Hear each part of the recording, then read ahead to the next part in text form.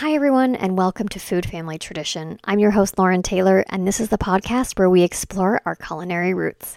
On today's episode, we're going to be discussing Laham. It's a meat pizza that tastes amazing, and it's something that I grew up with and was a traditional food that I got to have when I was a young girl after school. My grandparents would be in their kitchen making a ton of these little meat pizzas for my brother, my sister, and I after school, and they are amazing. Now, Laham actually used to be something that they would make in Aleppo that was a large meat pizza, not like the large sizes that we think of that we can get in the pizza pies, but more of like a personal size pizza size and a little bit bigger. Now, today, though, when the Syrian community came over from Aleppo, the Jewish Syrian community, they came over to Brooklyn and they started making their Laham much smaller. So it was more of a snack size and it kind of caught on to everyone's delight, including my own. So that's how it became more of a snack for the kids after school. It's also something that can be served with hummus or tahine and other salads that you can get from the region. And it's really a fantastic addition to any dinner that you're going to be hosting. Everyone seems to love it. This is something that my grandparents would make, my mom would make for us, and now I make for my kids. So it's definitely a traditional dish that is made with love to our kids, and we're just continuing on to pass it down as we do. Now, this recipe is very simple to make. It has the dough as your base for the pizza and then the meat. You don't have to do any pre-cooking with the meat. All you have to do is make sure it's defrosted, add all of your spices, and put the meat onto the dough. Even the dough is really easy to make. So without further ado, I'm going to introduce you to this recipe and tell you how to make it so that you can make it yourself. Now, this recipe will be available on the foodfamilytradition.com site, and it will be available on my Instagram page at foodfamilytradition. Of course, if you do have questions about this recipe and are looking for any tips and tricks on how to make it, you can reach out to me by going to the Food Family Tradition website and clicking on the contact link to send me a message that way. So first of all, we're going to start with the dough. The dough requires 4 cups of flour, 2¼ teaspoons of dry yeast dissolved in 1/4 cup of warm water, 1 cup of warm water, 1 teaspoon of salt, and if you so desire, you can add 2 tablespoons of oil. So the first thing that you'll do is combine the flour and salt. Then you'll add your dissolved yeast and mix it well. If you're adding oil, you're going to add it at this point and mix it again. And then you'll gradually add all of that remaining water in that 1 cup. You'll knead it until a soft dough is formed, and then you'll cover the dough with a clean towel. You can also use plastic wrap if you don't have a clean towel on hand, which does happen sometimes. And then you're going to let it rest in a warm place for 1 hour.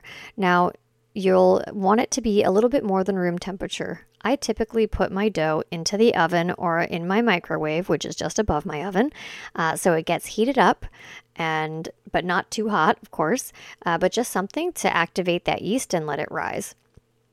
Now, while this is rising for that hour, you'll go ahead and make your meat filling. You'll need 2 pounds of the raw ground beef, 2 grated onions that are drained from all the liquid. Now, I know it's really difficult to grate onions, but it's well worth it for this dish. You'll go ahead and drain those onions though, and then you'll use half a can of tomato paste. Typically, cans of tomato paste that I buy are about 6 ounces, so you'll use half of that and put that in as well. You'll need the juice of 1 lemon, a half cup of tamarind. You'll need cinnamon, salt, and allspice to taste. Then you're going to go ahead, mix all of those ingredients together, and then you're going to take the dough that has risen. You're going to roll out the dough as thin as possible. You'll cut it into small circles that are about 3 to 4 inches in diameter, and you can make them even smaller if you like, so they're bite size. When that happens, you're going to go ahead and make sure that you preheat your oven to 350 degrees. You'll place all of the circles onto a baking tray on a cookie sheet that's been covered with like a silicone silicone sheet, excuse me, looking for the words. And then you can also use parchment paper, and alternatively, you can put some oil generously on that baking sheet. Personally, for easy cleanup, I use parchment paper. Then you're going to go ahead and you're going to spread a heaping tablespoon of the meat filling on each circle of the dough, and you're going to press it in firmly into the dough because you don't want that dough to bubble up. You're going to then bake them for 15 to 20 minutes at 350 degrees until they come out golden brown. You'll see it start to brown right around the edges. And then you'll repeat this with the remaining dough. Now, you don't have to make this all at once. You can also go ahead and freeze the dough, but I recommend making it all at once because then once it's all baked up, whatever you don't eat immediately, you can put it into the freezer and save it for a future meal, for a snack time, for yourself, even if you don't want to share, which I can completely relate to and understand. And it's absolutely delicious. It makes a great snack, a great addition to any meal, as I've said. You can eat it with additional salads. You can have it even as a meal as itself if you eat enough of them. So again, this recipe is going to be available on my website, foodfamilytradition.com, and also it's going to be available on my Instagram page at Food Family Tradition. And that is Laham, a delicious snack that you can have after school for your kids, for yourself, or even as a meal.